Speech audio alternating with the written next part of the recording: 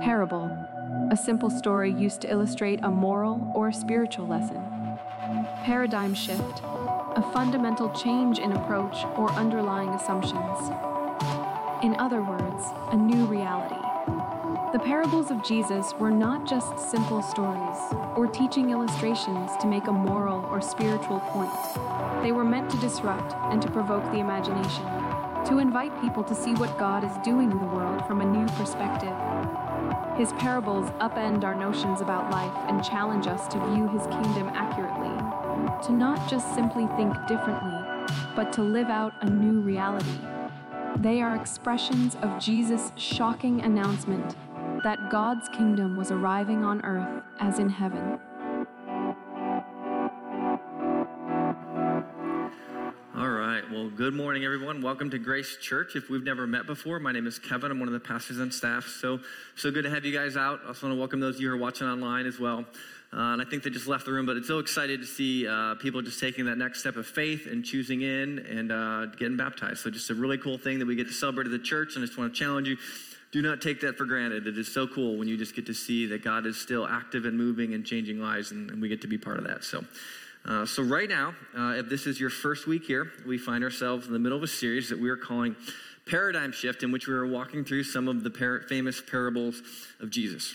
As you guys saw in the opening video, a paradigm can be defined as follows: a fundamental change in approach or underlying assumptions. And so it's the idea that perhaps for most of your life you have been thinking one way about a certain thing, and then for whatever reason, you come to the realization that your way of thinking, that it was off, that it missed the mark. It's the idea that you need to throw out all of your previous assumptions and beliefs about whatever that thing was, and now you need to consider a brand new way of approaching or thinking about that particular thing. And the reason that we decided to call this series Paradigm Shift is because we believe that is precisely what Jesus' parables were designed to do. As we said last week, for many of us, when we think about the parables, we have a tendency to think about them as cute little stories for kids or simple teaching illustrations designed to help make a point. But the reality is, encased within Jesus' parables were often incredibly disruptive ideas that were meant to completely upend the current mode of operation and the current way of thinking about something. They were meant not just to enlighten people, but to challenge people and to awaken them to a new reality and a new kingdom that God was ushering in. So if you guys have a Bible with you, I want you guys to join me in Matthew chapter 20. Matthew chapter 20. If you're a guest with us, if you don't have one, there should be one in the seat back in front of you. And we're going to be on page 801. And if you don't own a Bible, you can feel free to actually take that Bible home with you. You can just consider that Bible a gift from us. So this at the beginning, we're in the middle of a series. We are actually week 2 of our series in the parables. And so today we are going to look at a parable that is known as the parable of the workers in the vineyard. The parable of the workers in the vineyard. And I was thinking through how to start this and how to kind of launch ourselves in. And the more I read the parable, I decided I think the best way to dive in is to just dive right into it, right? Just to go right into it. And so that's what we're going to do. So if you guys are ready, we're going to start reading in Matthew chapter 20. We're going to start with verse 1, and let's dive into the parable together. So here's how it starts. It says, "For the kingdom of heaven is like a landowner who went out early in the morning to hire workers for his vineyard. He agreed to pay them a denarius for the day, and he sent them into his vineyard."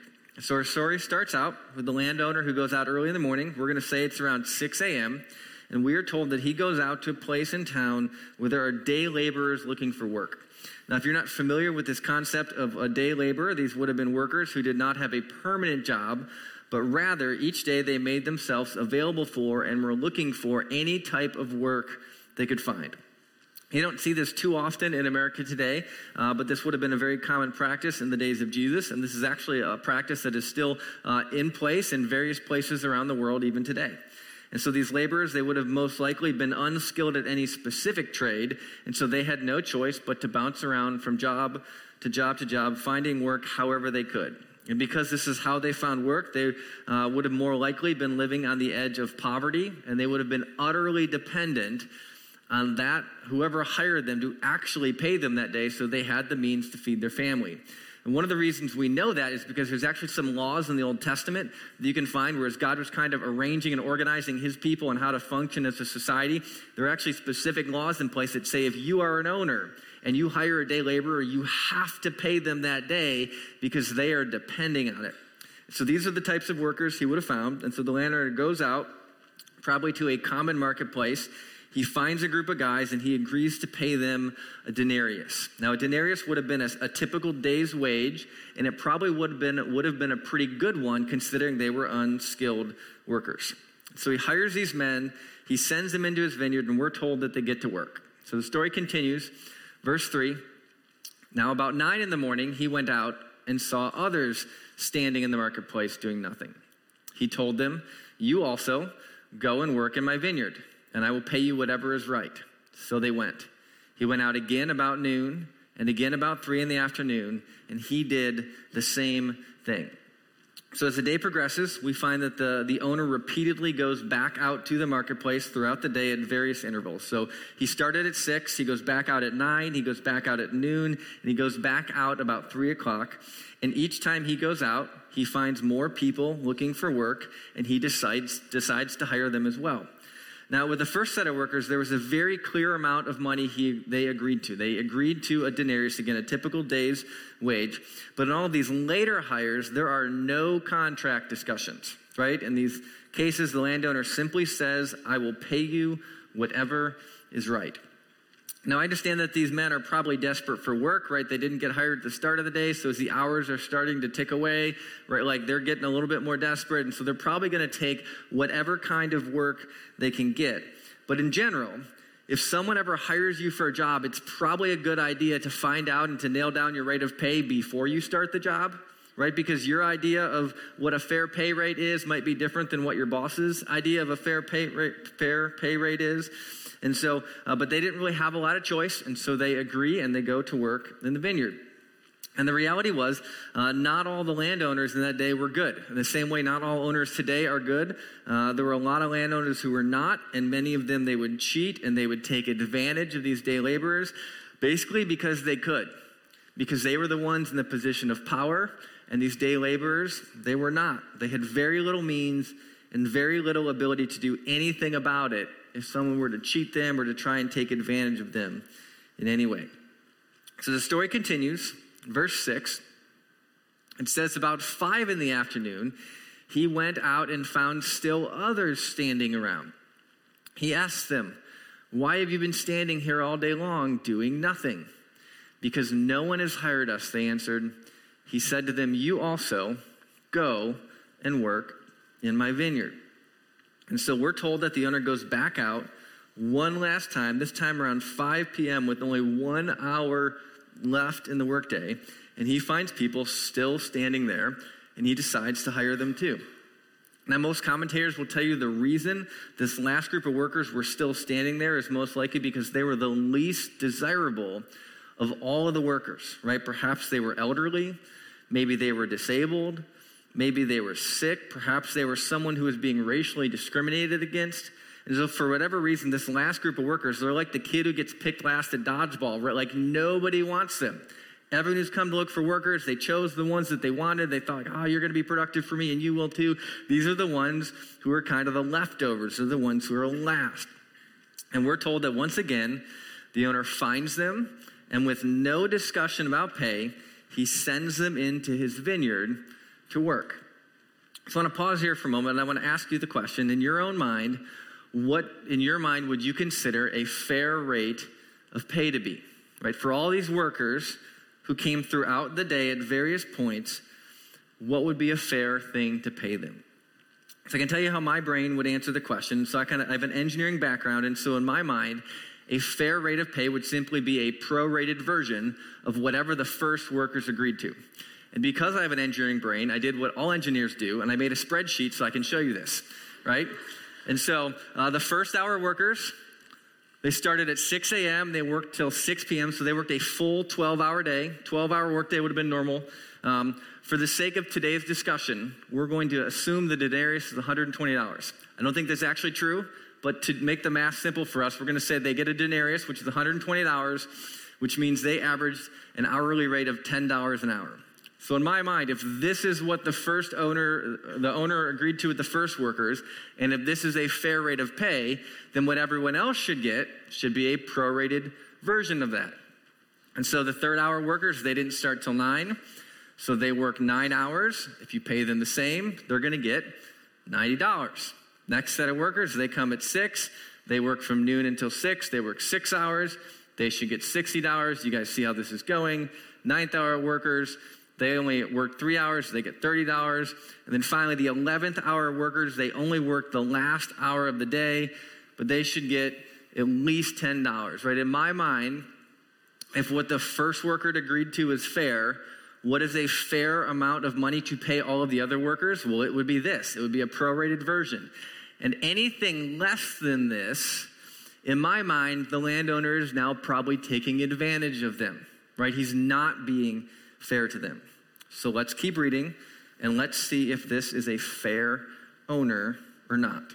So verse 8, when evening came, the owners of the vineyard said to his foreman, call the workers and pay them their wages, beginning with the last ones hired and going on to the first.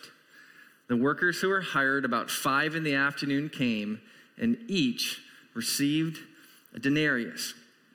So the men who were hired last, the men who only worked 1 hour, get brought in first, and get this, the owner decides to pay them a full denarius, right? They get the full $120 for only 1 hour of work.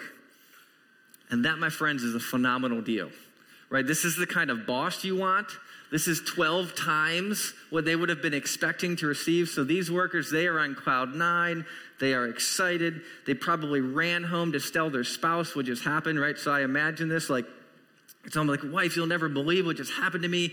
I was standing there, and they're like drafting all the workers, and nobody picks me, and I'm the awkward guy. I'm standing there, I'm the last one, and the hours are just like they're just kind of falling away, and I'm still standing here, and I'm starting to freak out. How are we going to pay our family? I don't know what we're going to do. How are we going to feed tonight? Like, what are we going to do? And then this landowner showed up, and there was only an hour left, but he looked at me and he said, I still want you to come to work for me. And so he hired me, and I just took it. I didn't even agree to anything, and you'll never believe what happened.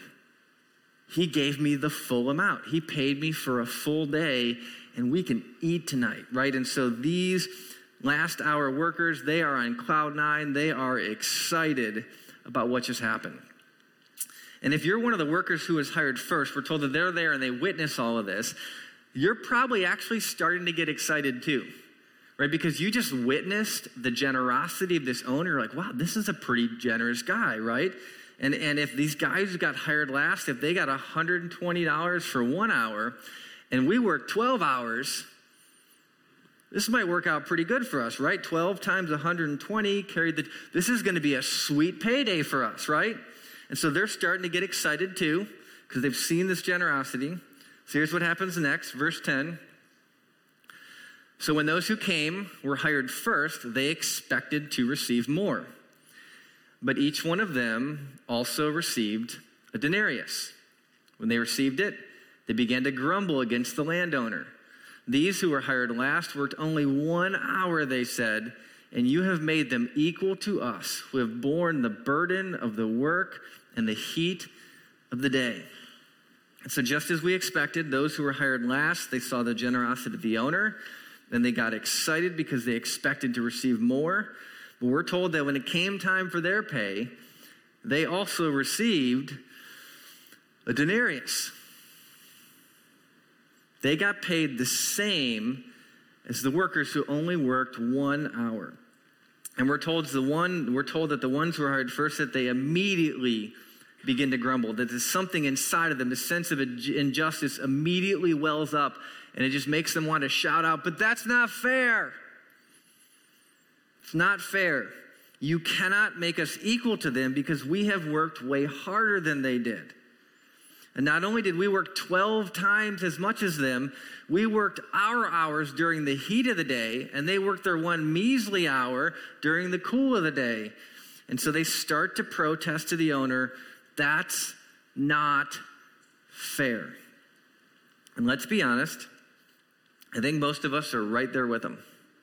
Right? If you found out tomorrow that someone who worked only part-time at your job, right, someone who did the exact same job as you, and even though they only worked 1 day a week, if you found out that although you work 5 days a week, and they work 1 day a week doing the exact same thing, that they have the same annual salary as you, how would you feel about this, right? You would be upset too. You would probably talk to your supervisor, or you would reach out to HR. You might call the union rep, and your complaint to them would be the exact same as those who were hired first. You would say, but that's not fair. It's not fair. Now, in the days of Jesus, there was no workers' union to defend you, and there is no HR number you can call. And so we are told that these day laborers, they do the only thing they can do, and they start to grumble directly to the owner himself. And so here's the owner's response to their grumbling, verse 13. But he answered one of them, I am not being unfair to you, friend. Didn't you agree to work for a denarius? Take your pay and go. I want to give the one who was hired last the same as I gave you. Don't I have the right to do what I want with my own money? Or are you envious because I am generous?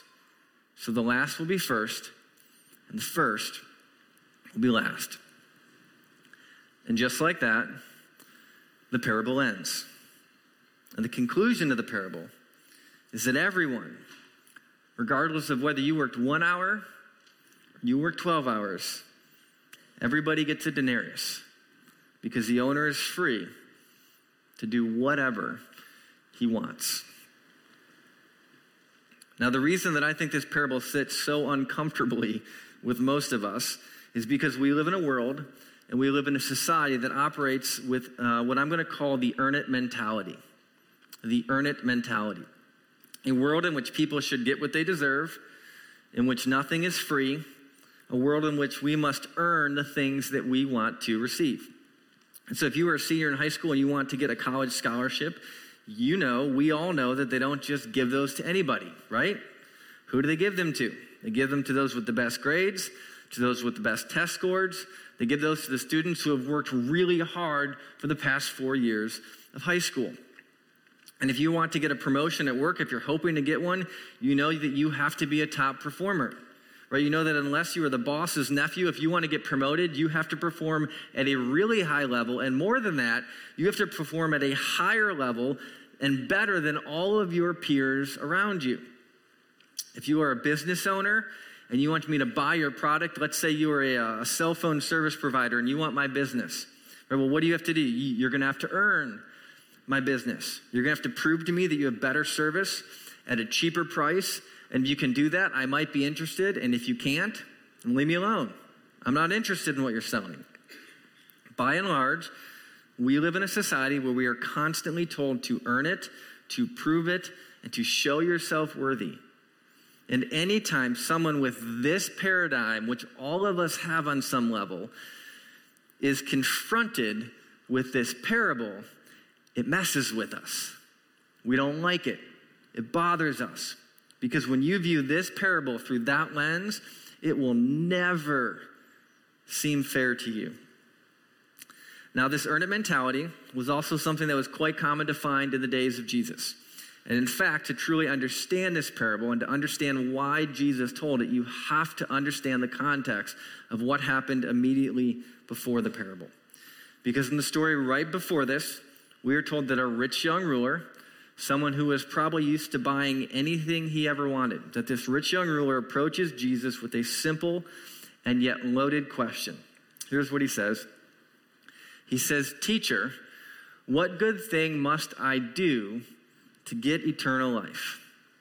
What good thing must I do to get eternal life? Right? The rich young ruler, just like most people, he approaches Jesus with this earn it mentality. And he wants to know what it takes, what he must do to gain entrance into heaven. He even goes as far as telling Jesus that he has kept every command. In the middle, he says, all of these I've kept. Look at all I've done, Jesus. Look at my resume. Look how hard I've been working. And then after some back and forth, Jesus, if you know the story, Jesus tests him by telling him to go and sell everything he has and give it to the poor. And we're told that the young man walks away sad because he had great wealth. And so part of the backdrop of our parable is this interaction between Jesus and the rich young ruler. And then immediately after this, in response to this young man's unwillingness to give up his wealth, in response to that, Peter then looks at Jesus, and here's what Peter says to him. Peter answers him, "We have left everything to follow you. What then will there be for us?" Right? So Peter now throws his resume and the disciples' resume into the mix, and he says, well, this guy couldn't do it. This guy didn't have what it takes to walk away from everything, but we can. We walked away from everything to follow you, Jesus. So what are we going to get? What did we earn for our sacrifice? And so in response to Peter's question, Jesus does two things. The first thing he does is he answers him directly. So in verse 29, he says, "And everyone who has left houses or brothers or sisters or father or mother or wife or children or fields for my sake will receive 100 times as much and will inherit eternal life." The first thing that Jesus does is he affirms their sacrifice. He says, "Yes, Peter, I understand what you walked away from. I acknowledge your sacrifice. You will absolutely be rewarded for that." But the second thing he does is he cautions them. He says, "But many who are first will be last, and many who are last will be first." The second thing he does is he says, "But be careful not to think about this through the world's paradigm." And then immediately following this statement, Jesus launches into the parable. "For the kingdom of heaven is like a landowner who went out early in the morning." And I don't know if you remember this, but the parable that we just looked at, it actually ends with this same phrase, "But the first two are last, and the last will be first," right? That's how the parable ends. And so Jesus actually bookends the parable with these two phrases about the first will be last, and the last will be first. And so the context of this parable is that Jesus is responding to the question of what must I do to inherit eternal life? And he is speaking directly to the disciples who are leaning into that event that they just witnessed, right? They just witnessed this interaction between Jesus and that young ruler. And the complaint at the end of the parable is simple. It's, why do they get the same thing I get? Why did they get the same payment as me? Because my resume is better. If they get a denarius, then I deserve more because I have worked harder, because I have earned it. And so what is Jesus doing? He is confronting this earn it mentality, a very common way of thinking about religion in his day, in which most people approach God the same way they approached everything else. There were a whole lot of people, for a variety of reasons, that thought that they deserved entrance into heaven more than the next guy. And so they might think things like this. They thought, well, I'm not perfect, but I'm better than that guy. And I'm better than that guy, and I'm definitely better than that guy. Right? In Jesus' day, it may have sounded like this. It may have sounded like, I'm a Jew. I'm one of God's chosen people. Just like the workers who were hired first, my people and my lineage and my family, we have been following God from the start, since the times of Abraham and Moses. And in their minds, that meant that God somehow owed them something. And so when Jesus shows up on the scene and he starts showing grace to people and forgiving people and offering salvation to people who had not been attempting to follow Jesus in their past, the religious people screamed, "It's not fair. It's not fair. My resume is more extensive. It's more thorough. It's longer. I have more experience. You can't make us equal." And the disciples, they are not above this either. They too are approaching Jesus with the wrong paradigm. They're just thinking about this. They're going about this all in the wrong way. And Jesus' response is to say, that might be how your world works, but it ain't how my world works. He says, in my kingdom, we don't use that currency, and we don't operate under those values. And so as we start to consider what in the world does this parable mean for us, I think there are a couple things we need to consider, and there are a couple things I want to challenge you. I think this parable actually challenges us to do. So here's the first one. I think we must ditch the earn it mentality, or we just got to get rid of that. Now, hear me out for a moment. If you work in HR, I'm not talking about that, right? You should still treat people and you should still pay people fairly. But when it comes to how you and I, how we interact with God, We need to untrain ourselves from thinking the same way we think about everything else. And in order to do this, we need to start with a basic understanding of the gospel, or the good news of Jesus. And so at the core of that message is the idea that people are saved not because of the things that they have done, but because of what Jesus has already done for them on the cross. It's not that they're better people or because they have a better or a more thorough spiritual resume. It is purely by God's grace and his mercy that we are saved. There's a whole lot of places in Scripture where we see this. Let me just show you guys just a couple of them. So here's one in Ephesians 2:8-9. It says, "For it is by grace you have been saved through faith, and this is not from yourselves. It is the gift of God, not by works, so that no one can boast." See the same thing again in Titus chapter 3. "But when the kindness and love of God our Savior appeared, he saved us, not because of righteous things we had done, but because of his mercy.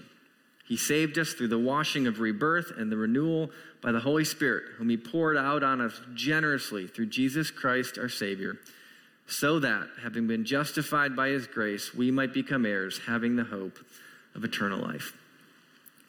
Now, I understand that this idea of grace will be a very hard concept for some of you to accept. For some of you, this will require a massive paradigm shift from your current way of thinking, and it will go against the grain of everything that you have ever been taught or raised to believe. And the reason this is so hard for many of us is because this idea of grace is one of the things that is very unique to Christianity. In fact, this goes against what every other major religion will teach you about God and eternal life.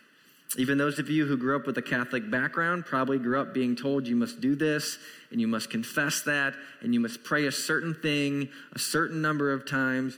Every other major religion will tell you that you must prove your worth to God and that you must earn your way in. But the message of Jesus says differently. He says it is only by his grace and his mercy that we can find forgiveness for our sins and entrance into eternal life with him. Now, for those of you in the room who are already believers, for those of you who have already accepted this message, the temptation might be to think to yourself, yeah, I got this, right? Yep, we are saved by grace. I was taught that as a child. This is probably a good reminder for me. But good news, I've already learned this lesson. And if that's you, I simply want to challenge you that even if you have known the gospel for a while now, that this earn it mentality can run far deeper than you think, that it is super hard to get rid of, and that it can absolutely affect far more than just your initial decision to follow him. And so I actually want to kind of pause and press in here for a moment to show you that this earn it mentality is still something that all of us struggle with. And the way that I want to do that is by sharing two resumes with you. The story of two people who took very drastically different approaches to their life. So the first one is a lady by the name of Agnes. Some of you have probably heard of her before. Here is Agnes's story. Agnes was an Albanian Roman Catholic nun who founded the Missionaries of Charity in India in 1950. For over 45 years, she ministered to the poor, sick, orphaned, and dying, while guiding the Missionaries of Charity's expansion, first throughout India and then in other countries. By the 1970s, she was internationally famed as a humanitarian and an advocate for the poor and helpless. She won the Nobel Peace Prize in 1979 and India's highest civilian honor in 1980 for her humanitarian work. More commonly known as Mother Teresa, her Missionaries of Charity continued to expand, and at the time of her death, Mother Teresa's Missionaries of Charity had over 4,000 sisters, an associated brotherhood of 300 members, and over 100,000 lay volunteers, operating 610 missions in 123 countries, including hospices and homes for people with HIV/AIDS, leprosy and tuberculosis, soup kitchens, children's and family counseling programs, orphanages, and schools. Now, I don't know about you guys, but that's a pretty darn good resume, right? Doesn't get a whole lot better than that. It's about as good as it gets. So now I want to share with you resume number 2, which is going to fall on the very opposite end of the spectrum. Jeffrey Lionel Dahmer grew up in Bath, Ohio, where he attended Revere High School, literally right down the road. I had some people after the Saturday night service say, I went to high school with him. In the summer of 1988, Dahmer's grandmother asked him to move out because of his late nights, his strange behavior, and the foul smells from the basement. One day after moving into his apartment, he was arrested for drugging and sexually fondling a 13-year-old boy in Milwaukee. He was sentenced to 5 years probation and 1 year in a work release camp. Dahmer was paroled from the work release camp 2 months early, and he soon moved into a new apartment. Shortly thereafter, he began a string of gruesome murders that ended in his arrest, involving rape, torture, dismemberment, necrophilia, and cannibalism. Jeffrey Dahmer was officially indicted on 17 murder charges, which were reduced to 15. His trial began on January 30th, 1992. With evidence overwhelmingly against him, Dahmer pleaded not guilty by reason of insanity. The trial lasted 2 weeks. The court found Dahmer sane and guilty on 15 counts of murder and sentenced him to 15 life terms, totaling 957 years in prison. Dahmer served his time at the Columbia Correctional Institution in Portage, Wisconsin, where he ultimately declared himself a born-again Christian. This conversion occurred after viewing evangelical material sent to him by his father. A local preacher from the Churches of Christ, Roy Ratcliffe, met with Dahmer and agreed to baptize him. Shortly thereafter, another inmate killed Dahmer in prison. So 2 resumes. One represents a worker who in our mind was hired first and who deserves it. The other represents a worker who in our mind was hired last and who clearly doesn't deserve it. Now, I don't know if Dahmer's conversion was real or not, but let's assume for the moment that it was. Question for you. Who deserves heaven more? Which of these 2 individuals deserves heaven more? Is it Mother Teresa? Or is it Jeffrey Dahmer? Because the thing inside of most of us that wants to scream Mother Teresa is our own inner battle with the earn it mentality. It is evidence that the earn it mentality, that it is still in there. Because the answer the Bible gives to this question is neither. It's neither of them deserve it. Because there is nothing that you can do to earn eternal life. And that earn it mentality, which still resides in all of us, it can and it will still affect your spiritual life.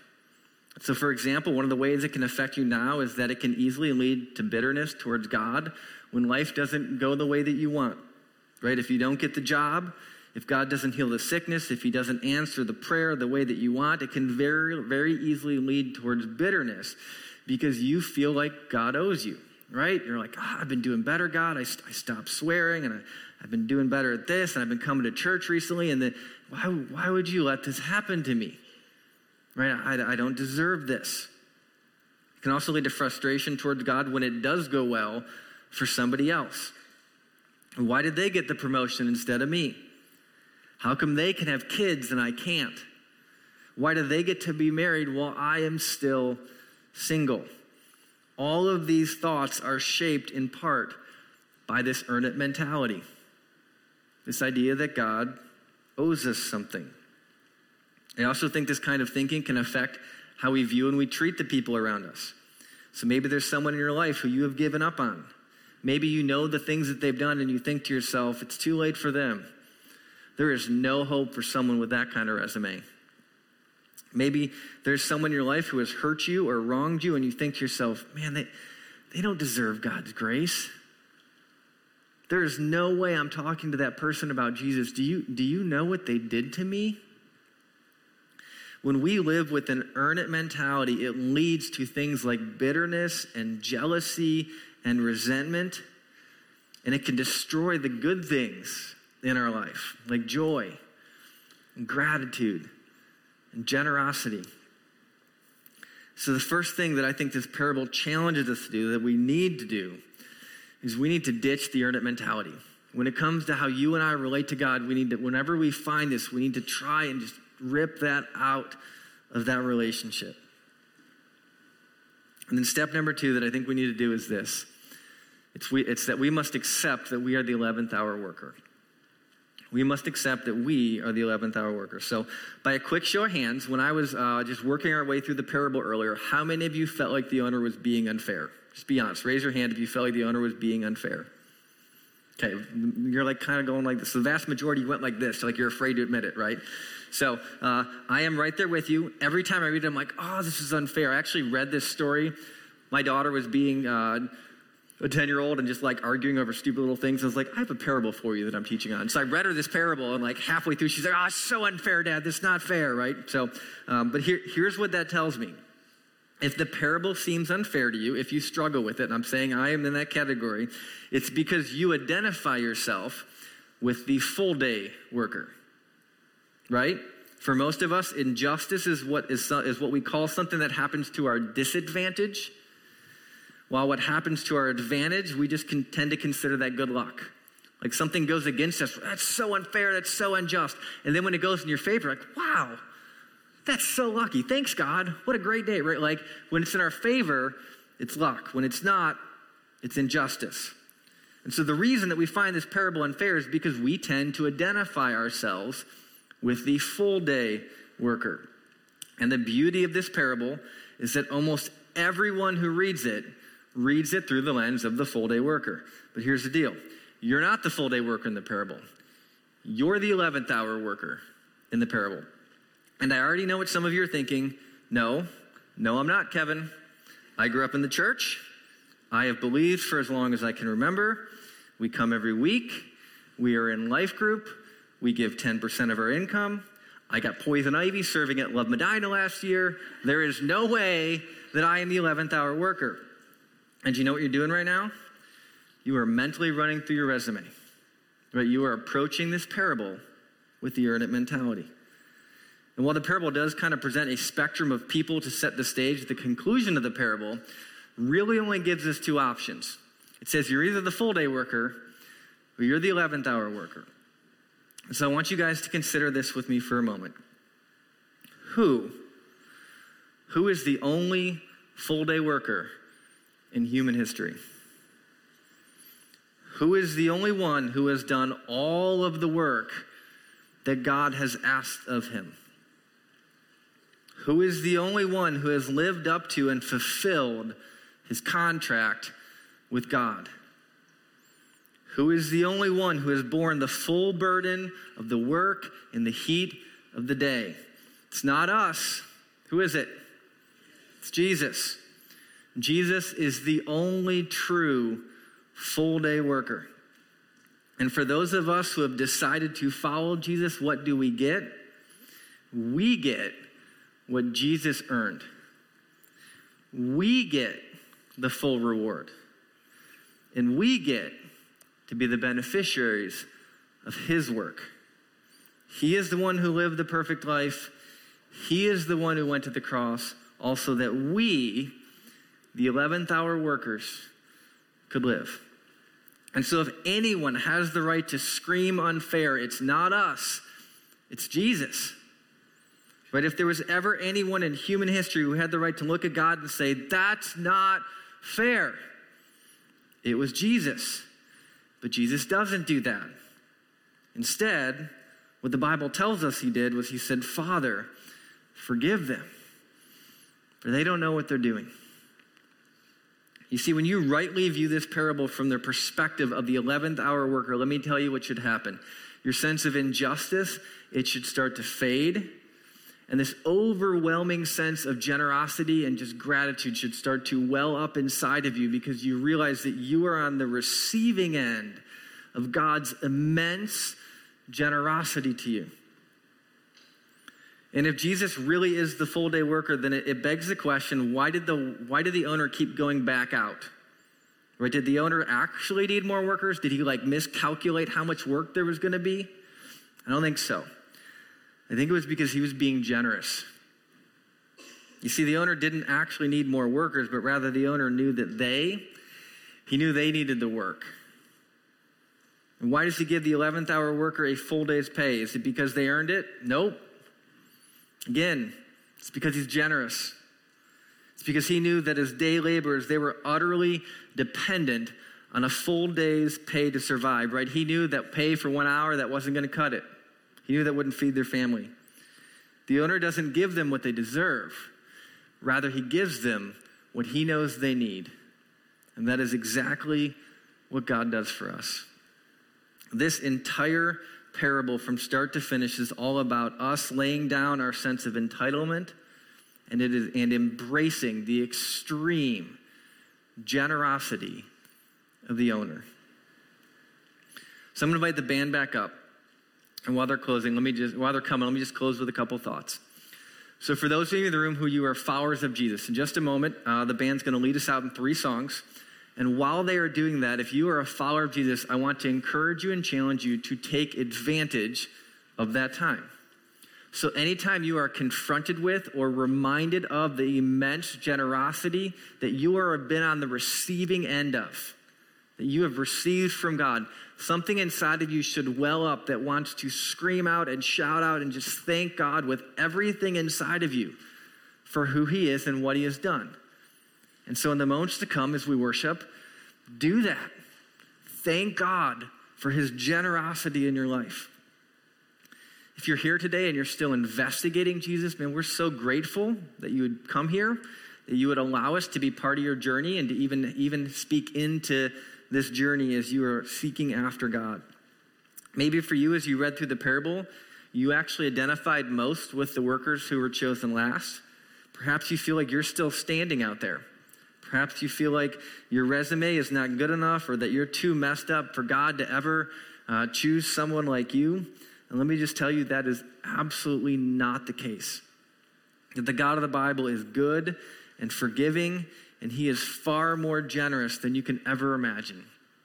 And so if that's you, I just want to challenge you, and in the next few moments, would you take a moment and would you just talk to him? Would you just talk to God, whatever it is you're thinking through, whatever it is on your heart, would you just have a conversation with God? And maybe, if you feel like you're ready, would you consider asking God to forgive you and to allow his incredible generosity to be something that is part of your life? And then finally, I think one of the questions that this parable raises is, okay, if it's all about grace, if I can't earn anything, if I am going to receive the same thing as those who work harder than me and who work longer than me, then I got to be honest, I'm kind of asking the question, then what's the point of all this? Like, if Jesus is going to do all the work and I don't have to, then why am I working? Why do anything? If that's you, let me just encourage you. You have to come back next week for our next parable in the series. So, let me pray for us. God, you are good. And we are incredibly grateful that we get to be on the receiving end of some ridiculously lavish and extravagant generosity. God, forgive us for ever even wanting to approach you with an earn it mentality. God, thank you for the ways that you have shown up in our life, and you have showed us grace in the moments when we do not deserve it. Thank you so much for your work that you put in so that we can live. God, I pray that you would help us search out ourselves and really just see honestly in the ways in which maybe we still approach you with this mentality. God, would you help us rid that from our lives? Would you help us just fall on our knees and embrace the generosity that you so freely give us? And God, would you help us see the world around us and the people around us through the same way and the same lens that you do?